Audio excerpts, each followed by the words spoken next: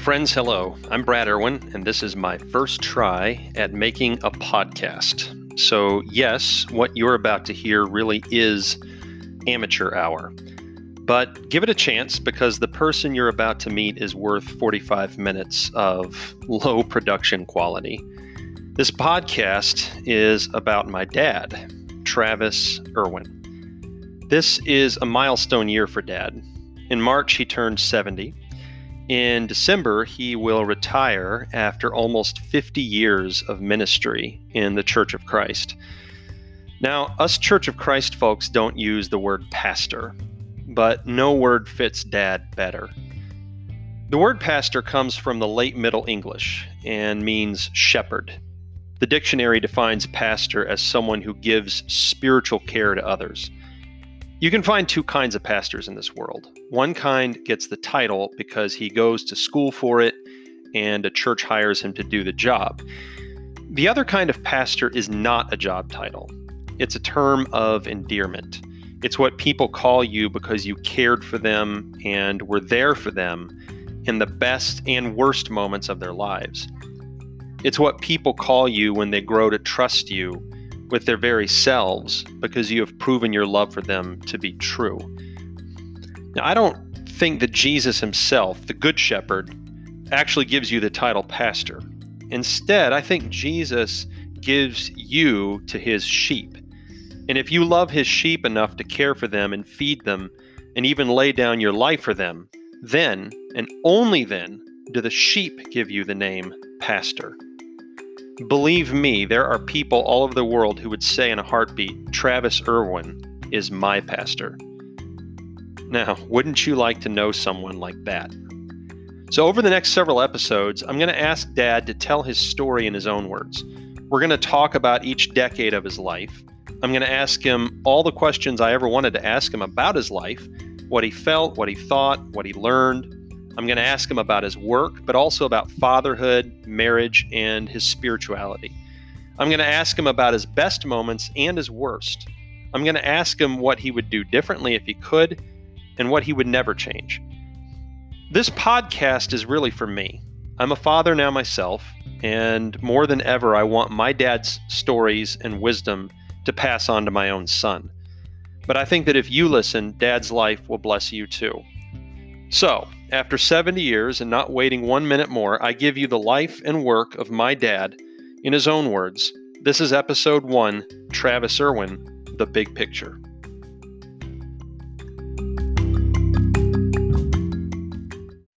I'm ready whenever you are, buddy. Yeah, I think you're an interesting subject. I think other people... I don't. I know, but one of my goals here is to prove to you that you are an interesting subject. And okay. That you're Good worth luck knowing. With that. Yeah, you're worth knowing, and it's worth other people to know you. So there's some of this here that some questions I'm going to ask you are questions maybe I've been curious about for a long time. I don't really know the answer to. Okay. Yeah. And the first one, I realized I've been thinking about this for a long time, and I don't think I've ever asked you, is why did you choose to become a minister? That's a good question. You may start answering now? Yeah. We've been recording the whole time, so. Oh, okay. Let's start talking, man, about, I honestly don't know. Why did you choose to become a minister? Went to college. I started college in the fall of 68 at Lipscomb University. And the first couple of years, I didn't know what I was going to do. But as time went along, I thought I'd like to get into accounting. I wanted to be in business. I wanted to, just be blunt about it, I just wanted to make money. I thought, what is the quickest way I can make some good money? And so I started in accounting. And then I went to my first accounting class. Let me preface that. I did not prepare in high school for accounting. I prepared for goofing off the rest of my life. So when I finally got to college and decided on a major, which was accounting, when I went to my first accounting class, I didn't have a clue what they were talking about. I felt like I was on another planet and they were speaking a different language. And then it dawned on me, I thought, this accounting thing, this may not be a really good idea.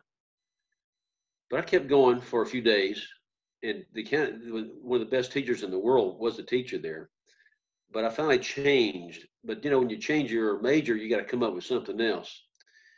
And of course, during that time, in 1970, your Uncle Richard married your Aunt Donna, and he was a church education guy, and he loved it, and he was very good at it. So I had a chance to talk to Richard, and he's one of my original mentors.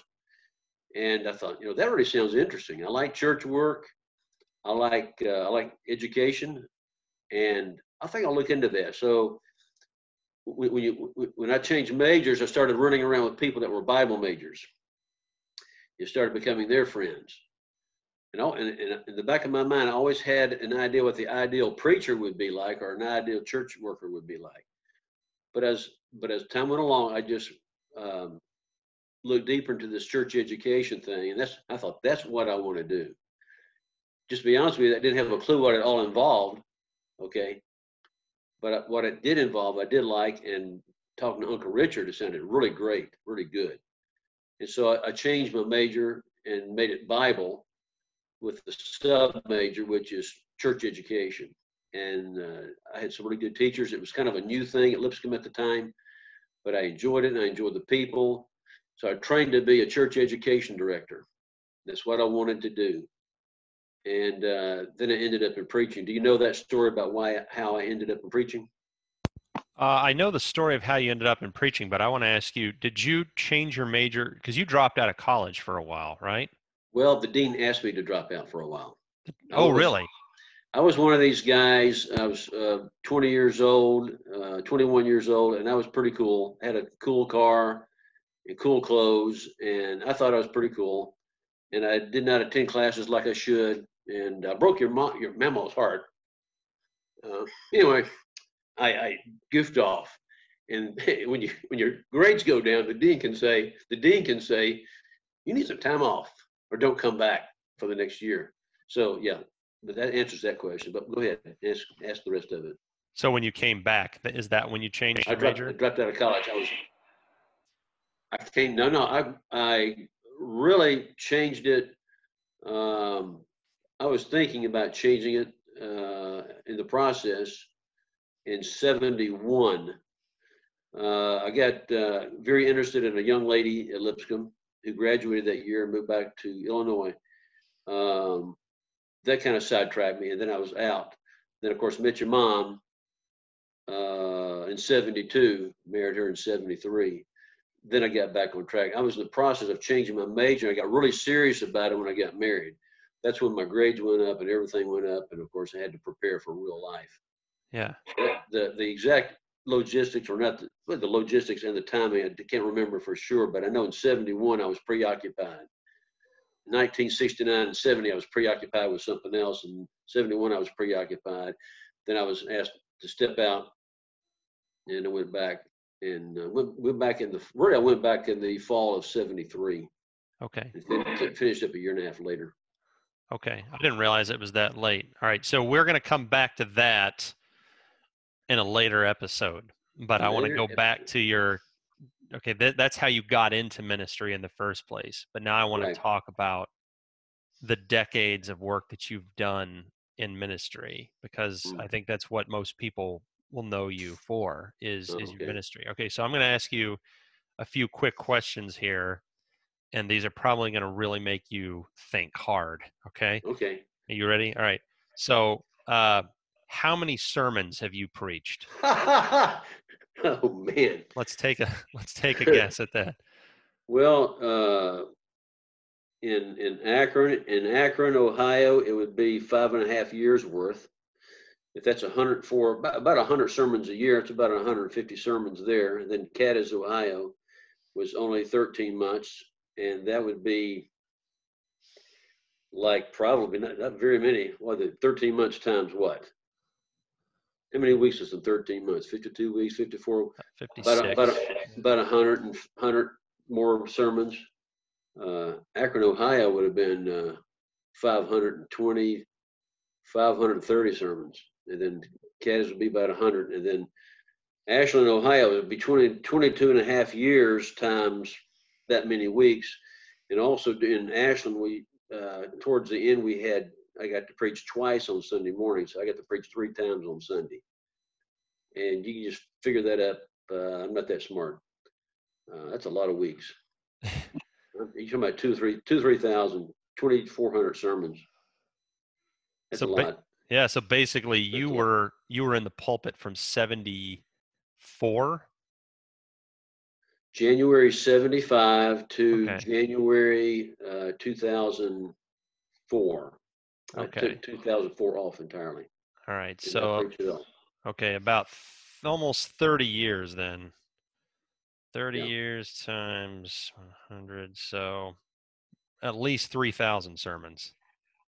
Right. At least. You must also understand when I was in college preparing to do church involvement, church education work, I preached for several little churches outside of Nashville.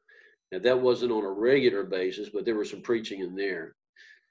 So, I'm kind of in my 50th year this year, but if you go back to age 19, but full-time work goes back to January 1975, Akron, Ohio, where you were born that following Christmas. Christmas, So we somewhere between 3,000 and 4,000 sermons you've probably preached in your lifetime, somewhere in there between. Easy. You've preached since you stopped doing it full time.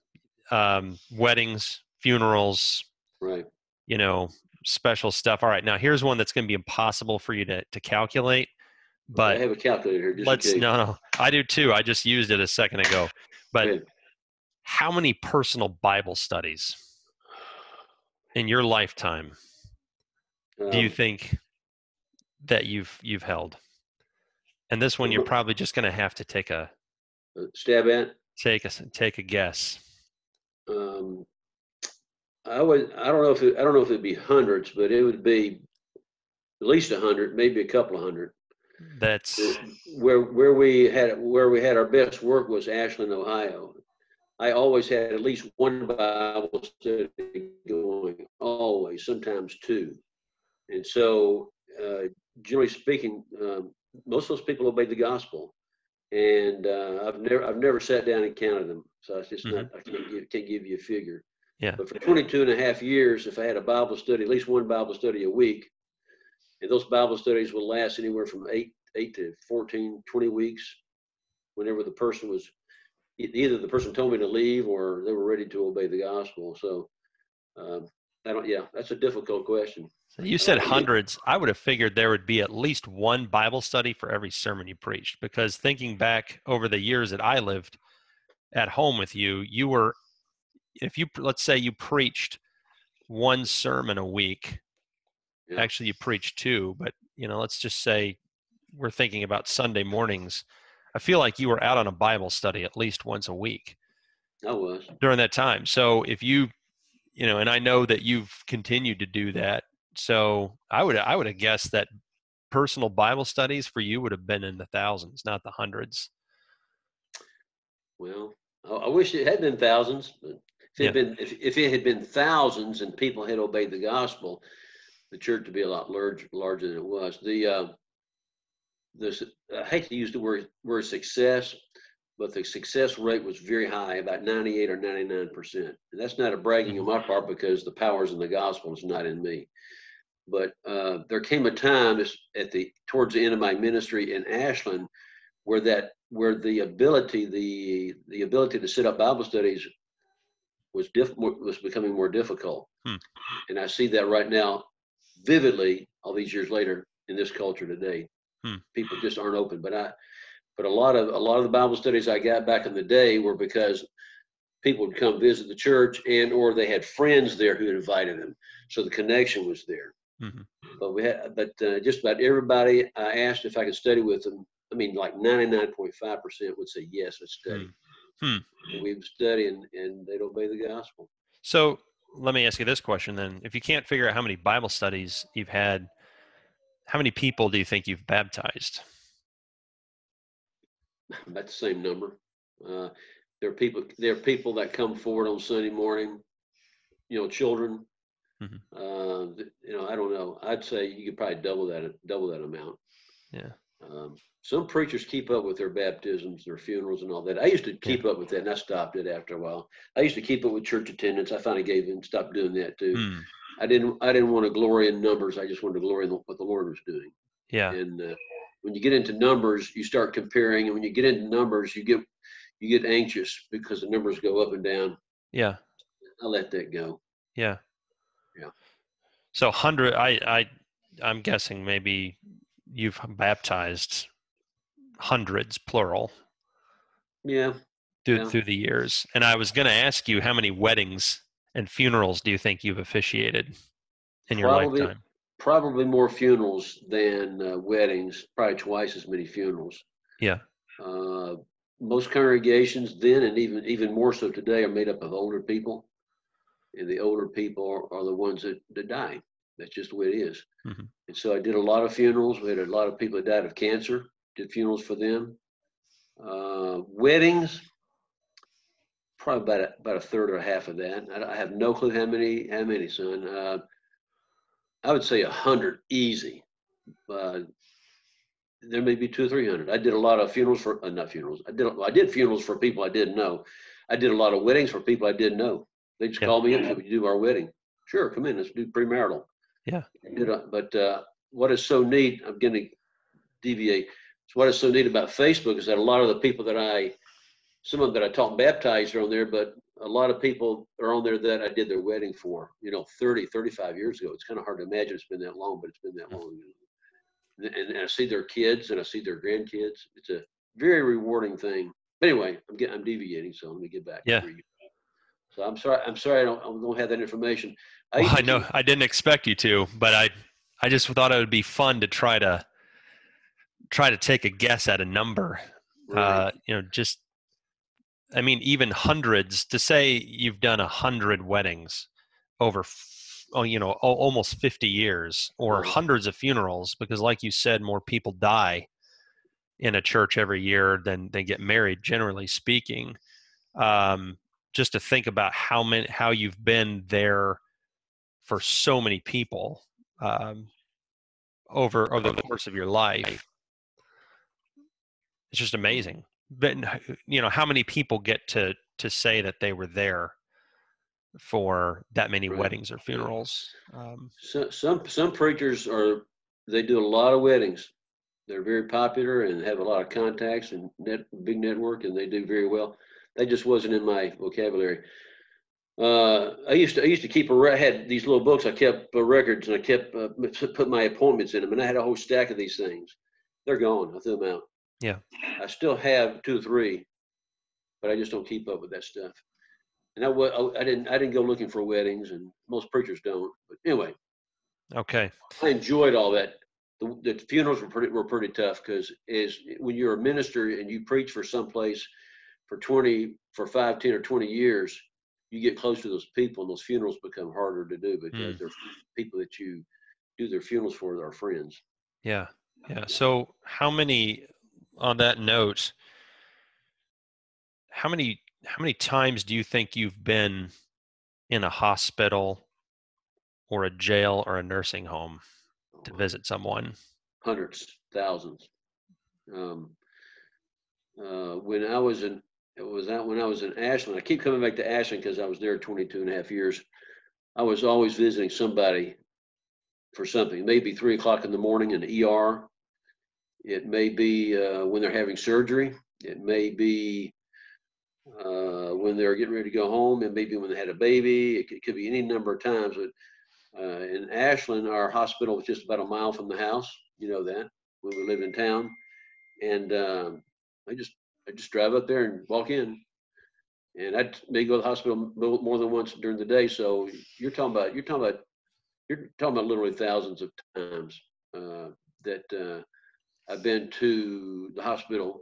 I had a schedule. We had 100 retired people in Ashland. 100, son. About 10 or 12 of those were shut-ins, quote unquote. Yeah. I had a schedule. I made sure every old person was visited at least once a year, sometimes twice, 3 times, 4 times, 12 times or more a year. Of course, your older people are the ones that end up in the hospital in Cleveland, Columbus, Cincinnati, wherever it was. and I went there as well. But nursing homes, hundreds, thousands of times. Yeah. Yeah. And I did a lot of pastoring. That's called pastoral work, and I did a lot of that. I felt that was important, and I've seen older people neglected, and I didn't want that to happen. Not on my watch, anyway. It didn't happen. How many people? How many times were you present to see someone take their last breath? I'd say dozens of times. Yeah. Yeah. Not a pleasant thing. Were you, when you started out in ministry in 1975, did you have a strong, a strong passion for visiting the sick and the old and the shut-ins and the dying? Was that something that at the start you were like, yeah, I'm going to do this? You were looking forward to it, or is it something just Excuse me, kind of developed over time as you did the work? Well, you got to remember, let's go back and bring up a little detail. I trained to be a church involvement. I keep saying involvement because that's what I'm doing now. I trained to be a church education director. That's what I really wanted to do. That didn't work out. I was offered a job in Texas to do that, plus work with youth, and be in charge of the bus ministry there.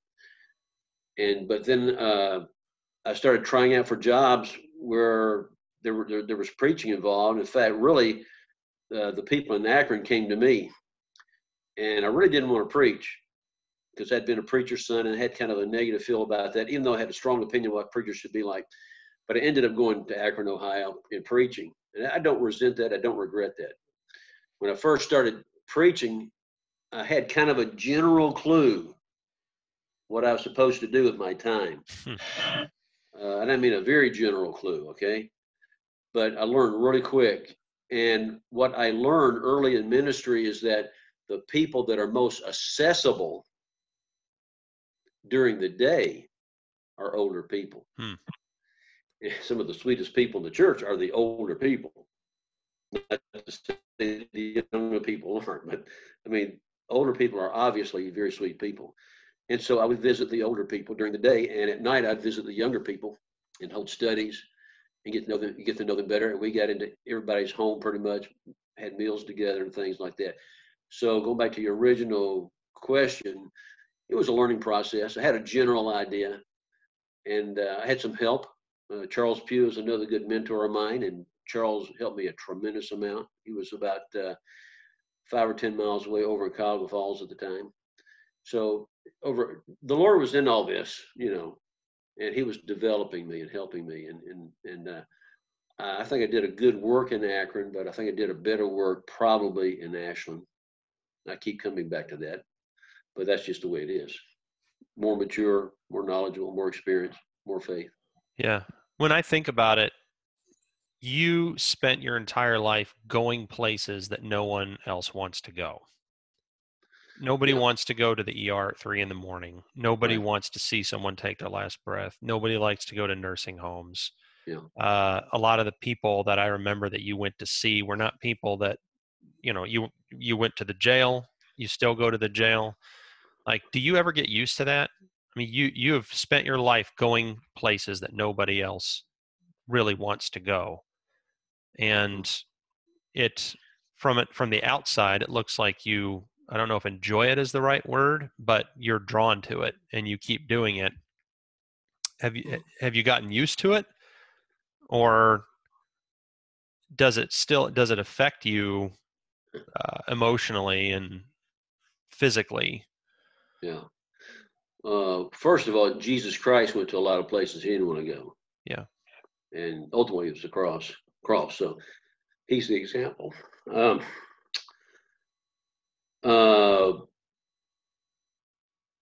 I felt that this sounds horrible, but it's true. I felt it was my responsibility as a church leader to do those things. I didn't see anybody else doing them. And I also thought that if I do this, maybe they'll do it. Maybe they'll come along. And as time went along, I'm going to be blunt with you. A lot of times my motivations were not pure. They were because nobody else would do it, or because I was hoping somebody else would do it. but as time went along, I came to love people, and that was my motivation. Is it easier to do today than it was 40 years ago when we were, 45 years ago when we were in Akron? Absolutely. Have more calmness, more at peace than I used to be. I have a lot more experience, but a lot of it's just I have a lot more peace, and I can walk into a very difficult situation. I don't do a lot of that now. I've done some. Our pulpit man does a lot of it. He and I are a team. We'll go together. But there's some difficult things we still do, and I still do, and I just chalk it up to experience and faith, and I mean I've faced my own death, so Yeah. That's the way it is. That's the way I look at it. But I do a lot of it because I love people here, and one of the reasons I burned out in 2003 and 2004 is because of the emotional strain. And I don't have a good personality for doing what I did. And another thing is I neglected myself. I used to blame everybody else for my problems, and I'm getting off here a little bit, but I've learned that if you don't take care of yourself, you'll drain yourself, and there'll be nothing left for you or anybody. Yeah. Anyway, I've learned some lessons there. Yeah, we're definitely gonna ask you more about that in a future episode, because all that wisdom we want to get out. I just think one of the most interesting things about your life's work is you're one of the most nervous, uptight people that I know. So you seem like the kind of person who would have a really hard time doing the things you do, and yet in my mind you are the champion of going into these really difficult situations where people are having crises in their lives, surgery, emergency room, dying, in prison, aging, alone, like. And so I think about my own personality. I'm a lot calmer than you, and those things raise my blood pressure so much. And then you are, a nervous, uptight personality, but you have spent your lifetime going and ministering to people who are in these crises. And I just think that's so fascinating and want to explore that more. But I want to change gears and ask this question. We've talked a little bit about what you recall about your time in ministry. But over those 45 years, over those 45, 50 years, and all the people that have known you, what do you think they know you for the most? What do you think you're remembered for the most by all these people that have known you over the years? Probably that I was uptight and Really? going 90 miles an hour all the time. You think so?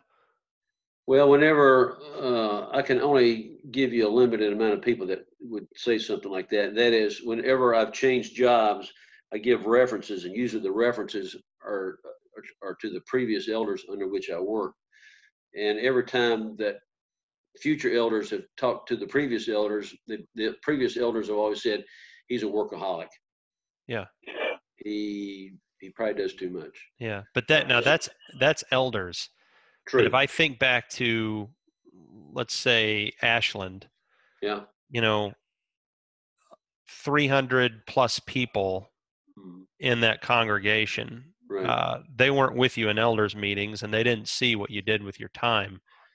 The people in the community beyond the church, what do you think people, the normal people that didn't know you on a professional level, they just knew you because you were their preacher or you visited them? I mean, what would you say people remember you for?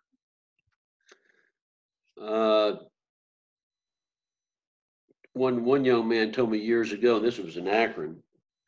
He says, "You are the real deal." And I didn't know how to take that. I was probably not even 30 years old. But I took that as a compliment. And I've had other people tell me, "You care." Sometimes they said nobody else cares, but you cared. You were there. And so I don't live to get compliments. That's not my purpose for being here.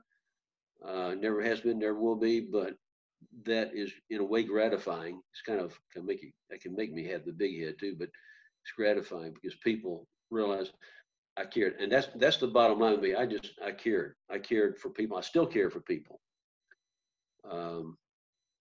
Anyway, does that answer your question pretty much? Yeah, it does, and I agree. That's what I've said about you. So that's interesting. What kind of people then have you noticed are drawn to you as you worked? Because we've kind of had a joke Yeah, in our family for a while right. that we attract crazy, which, um, but but what kind of people have been drawn to you over the last 40, 50 years? It's kind of interesting. It may be kind of hard to answer that.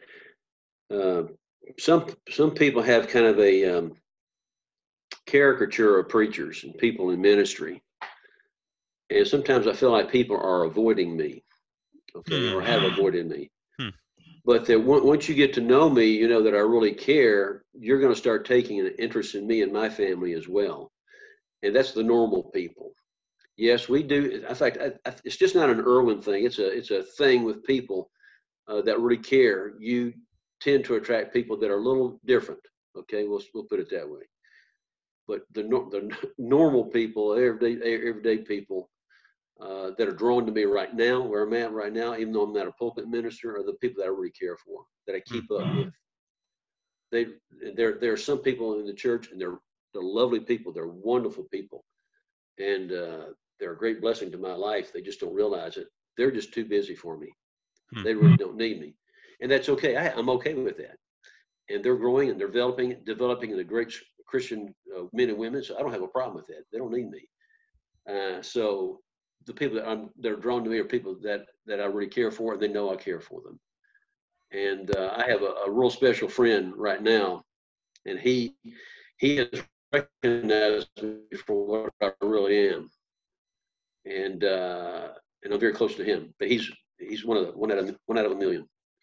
He is, he's taken the time. He's very insightful, and he realizes what I really am, and that's gratifying. I don't need for everybody to feel that way, okay, for me to exist or for me to function, but he does, and that means a lot to me. He's someone in the church who's a real close friend, a parishioner that's a close friend. That's a very rare thing. I don't know if that answers your question or not, but there you go. Well, it does, and it sets me up for the next question. What kind of people are you drawn to? Like over these decades of work, what kind of people, as you come into a church, you come into a room or you come into a community, what kind of people attract your attention and make you want to come near them? When I was younger, especially, it's still evolving. I used to attempt to meet everybody. I didn't care what color they were. I didn't care how young they were, how old they were, if they were deformed physically, they spoke a different language. I didn't care. I thought that is God's creature. I really didn't care if they were a Christian or not. I just wanted to tell them who I was and have a relationship with them.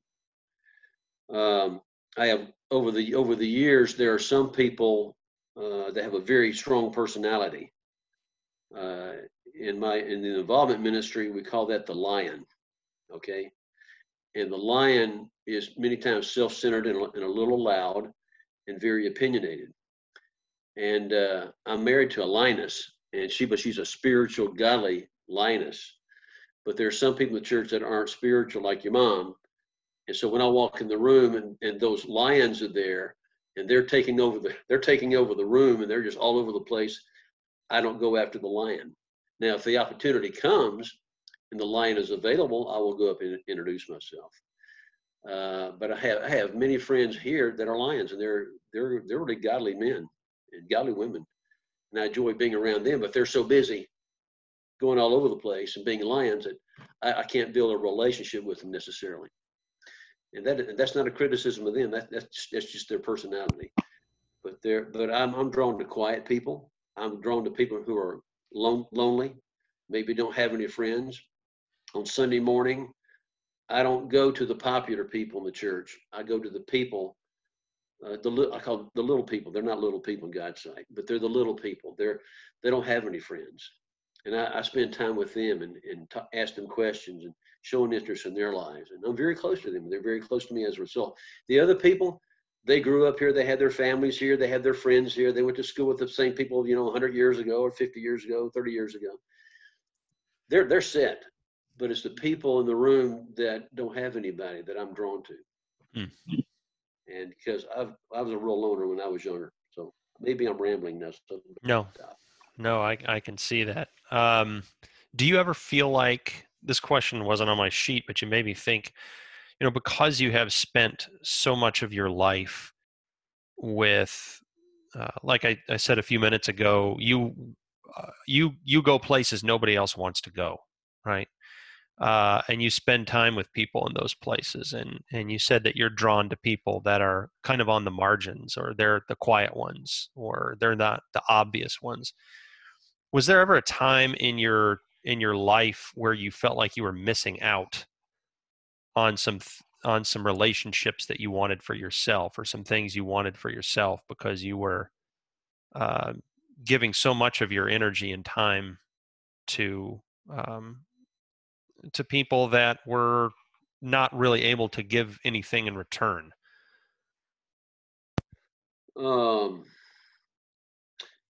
You're making me reflect back to the days of high school now, and maybe even to elementary school.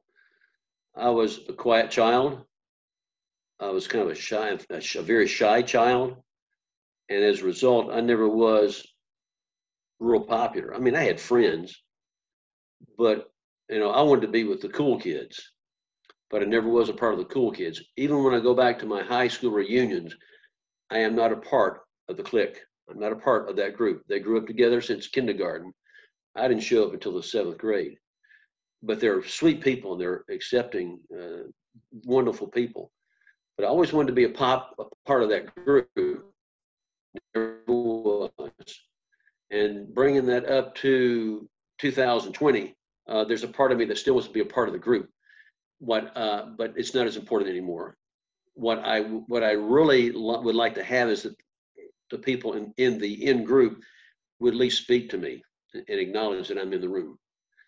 And one of the hardest things I've had to deal with being an associate minister, and that's what I am, is that I was in the pulpit for 30 years.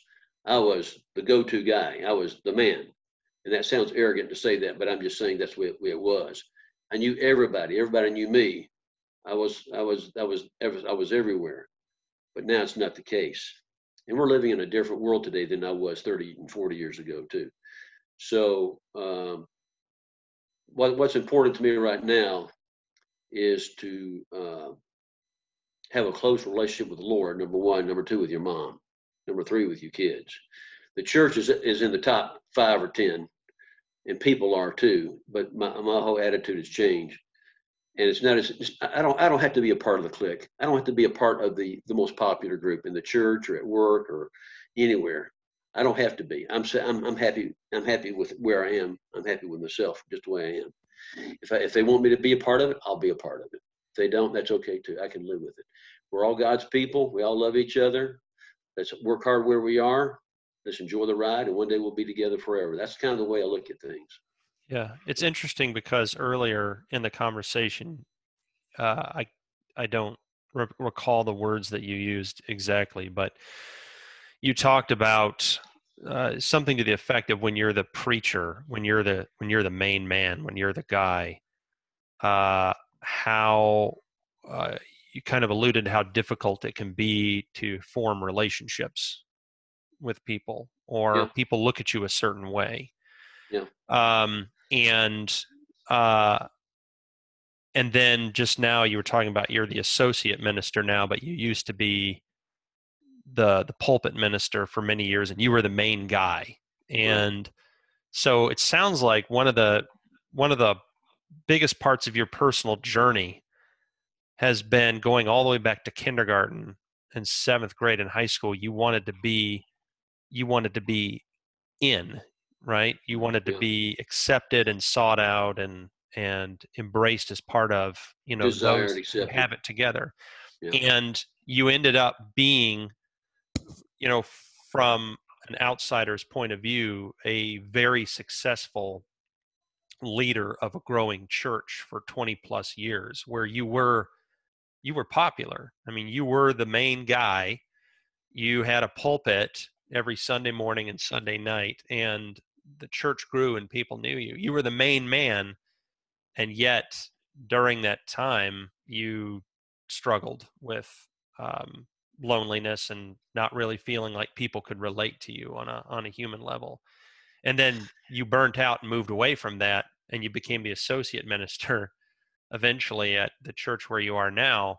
And it sounds like you've had a little internal struggle with being not the main man anymore. Yeah. So Yeah, absolutely. there's this thread that goes through your whole life from kindergarten to now, and it's really about how you're developing as a human being and who Right. you are in this world and how you Right. relate to other people.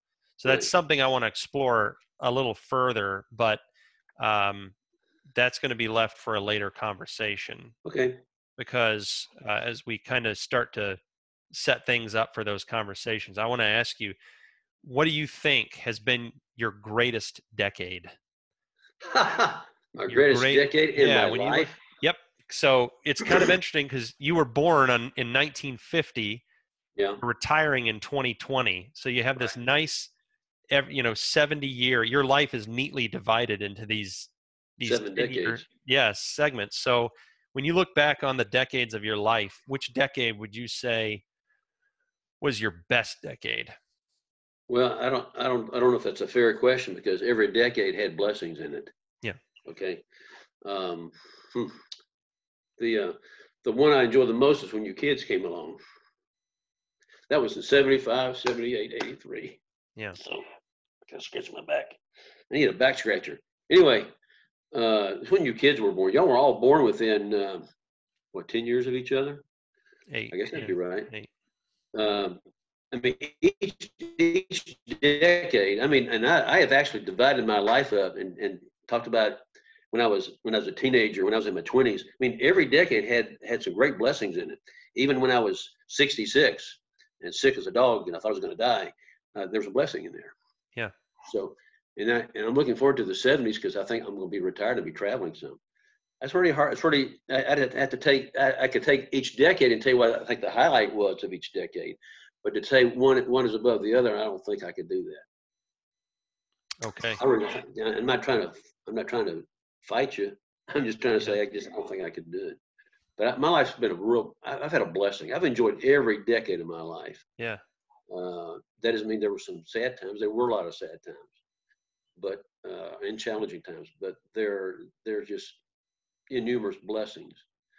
A lot of people like to think in their 30s and 40s, and that those are great. But the 50s were good too. Okay. Yeah. But, So would it be an easier question if I asked what was your hardest decade? well, my hardest decade was probably that's a hard question there too. Probably I think it was 2000. I had some issues in from 2000, 2004, 2005 because I burned out. Yeah. The Lord brought me back around in 2005 when I moved to Brushy. 2016 was a hard year. Yeah. Your mom would tell you it was a hard year. For obvious reasons. Yep. I would have guessed the first decade of the new century would have Really? been your hardest. Why is that? That's when you burned out and you left Ashland and you kind of had your wilderness wandering there for a little while. And, all of us Bethy was gone. Yeah. All of us kids were gone, and it was just a real turning point in your life. What would you then say is the decade where you grew the most? Probably the same decade. You think? The decade of the burnout, and then the decade where I had cancer. But either one of those would just catapulted me, Here was a man in 2003 had neglected himself, but he neglected his relationship with the Lord. Well, that's just suicide, what that is. So I learned why that happened. It took a few years to learn that what had happened, but I knew pretty much at the very beginning. And then when I had cancer, and I was thinking I was going to die, I drew close to the Lord. So only when you draw close to the Lord do you grow. See what I'm saying? Yeah. Yeah. So pardon the tears. That's It's okay. Part of the cancer. They're good. More emotional. They're good. They're cleansing. Don't forget your It's interesting. Yeah, I'm watching the time. It's interesting that I think most people assume that you grow the most when you're young, but you've just said that, as you turn 70 this year, the oldest part of your life is the part where you grew the most, which I think is hopeful. When I'm in my 40s, the Right. idea that my greatest growth is still in front of me, yet to be, behind me, is hopeful. So tell us, those who are listening to this, if you were to look back on your life, when were you at the top of your game? Like what's number one on the highlight reel of Travis Irwin at his best and at the top of his game? Well, I like to think it's now. I'm not used or utilized as much as I could be. We could debate all day whose fault that is. I think I have more to offer now than ever before. However, I was running wide open. I was running wide open in my 40s. Mid 40s, I was running wide open. Man, life was great. It was good. I had wonderful kids, still do. Lived in a nice house, lived in a town that I loved. We knew everybody in town, they knew us. Baptizing people right and left. I was teaching and preaching. I just really enjoyed it. Was I mature? Well, evidently not, because I burned that in 2003. Okay. So, but so far as maybe an outsider's looking in, they'd say that was your best time. Those were your best years. You were at the top, man. You were. I always had this thing. I always wanted to be at my best form at age 35. I wanted to write a book, become famous, and I'll be at my pinnacle at 35. Wrong.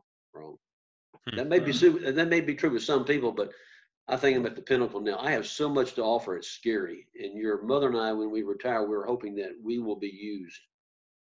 I don't think we're being used fully here, and that's okay. We're not angry. We're not resentful. But it's the position we're in. There's a lot of other factors too.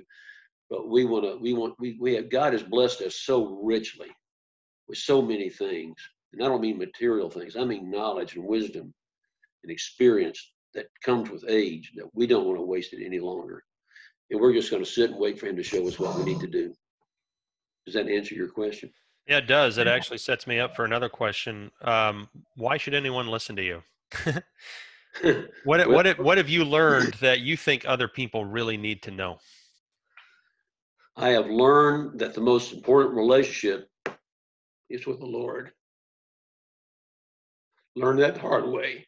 I preached on it and taught on it like crazy when I was your age and younger, but it wasn't until the past few years I realized it. It comes in really solid and loud. Yeah, this is important, and this is what it looks like now. You can tell people what it looks like and what it sounds like and what they need to do, and that's the most important thing. But they can learn that on their own. They may have to learn it the hard way. But they can learn it if they open God's word. They can learn it on their own. That's what it's all about. I have learned. I used to be. I tell people I'm a recovering legalist, and that's true. And some people may not like to hear that, but that's true. And at the first of my ministry and first of my life, everything was about rules. And there's a place for rules and structure. Okay, but I've learned since that time, over a period of time, over the past 40 years, 45 years, that it's about relationship. God's interested in a relationship. He was interested in a relationship in the Garden of Eden, and Adam and Eve weren't.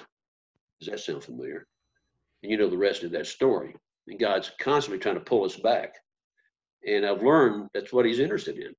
Are the rules important? Yes, they are, because they give structure to our lives, and we learn how to please God through the rules.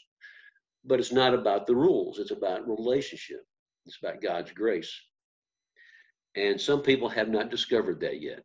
They like being religious because it's kind of comfortable, but it won't get them very far anywhere in life. So I think that's why people should listen, because I've done the religious thing, I've done the rule thing, didn't work. But this relationship thing is a lot easier and more pleasant and more fun, and I have a lot more peace. And it's a great blessing. And that's what God wanted to begin with. I should have just listened more. Should have read the story a little bit closer. Sounds like maybe your plans earlier in life got in the way. Well, my focus was incorrect. I like to think I was pretty sharp, pretty knowledgeable guy.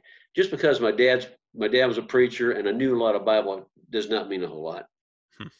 I think it's a great blessing, don't misunderstand, but it is not guaranteed that you're spiritual and that you have a relationship with God and that you are where you need to be. But I had to learn that. I started learning that when I moved to Akron, Ohio.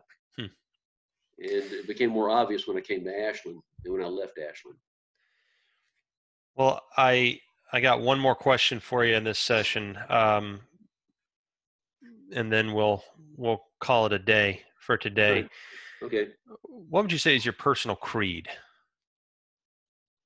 My personal creed. Your personal creed, the phrase that most shapes your life, the rule that you live by. Put here by God, for God. Put here by God, for God? Or God's purpose. What's God's purpose for my life? I've always felt that way, but now that I'm in involvement, I know that was correct, and I am 100% correct. That's what the Bible teaches. We're here not for us. We're here for each other. Don't misunderstand, but we're ultimately here for Him, for His purpose. And it's only when we realize that we're actually happy and blessed. Christ said, he who finds himself will lose himself. He who loses himself shall find himself.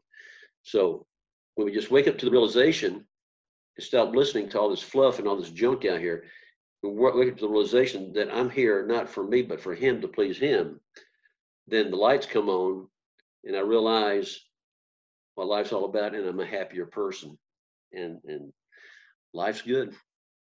And that's what I would, that's how I'd put things. But I hope that helps you. That's good. All right. So we're gonna come back and revisit all these things as we look at each decade of your life and what happened in each decade and what you learned from it, and how you've carried that wisdom forward to where you are now.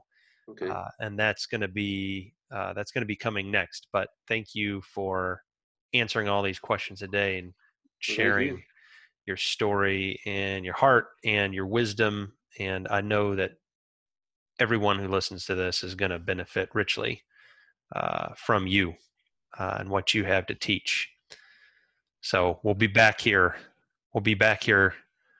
With the 1940s, or I don't know. We'll start with we'll pick a decade from your life. We might pick the 90s, since you like the 90s, and then we'll go out of order. But whatever you want to do. Lots of wisdom will be coming, and funny, entertaining, interesting stories too. Okay. Yeah. You know more of those than I do. Oh, I don't know about that. Or at least I know the stories. Now we can get the inside scoop on those stories from the man himself.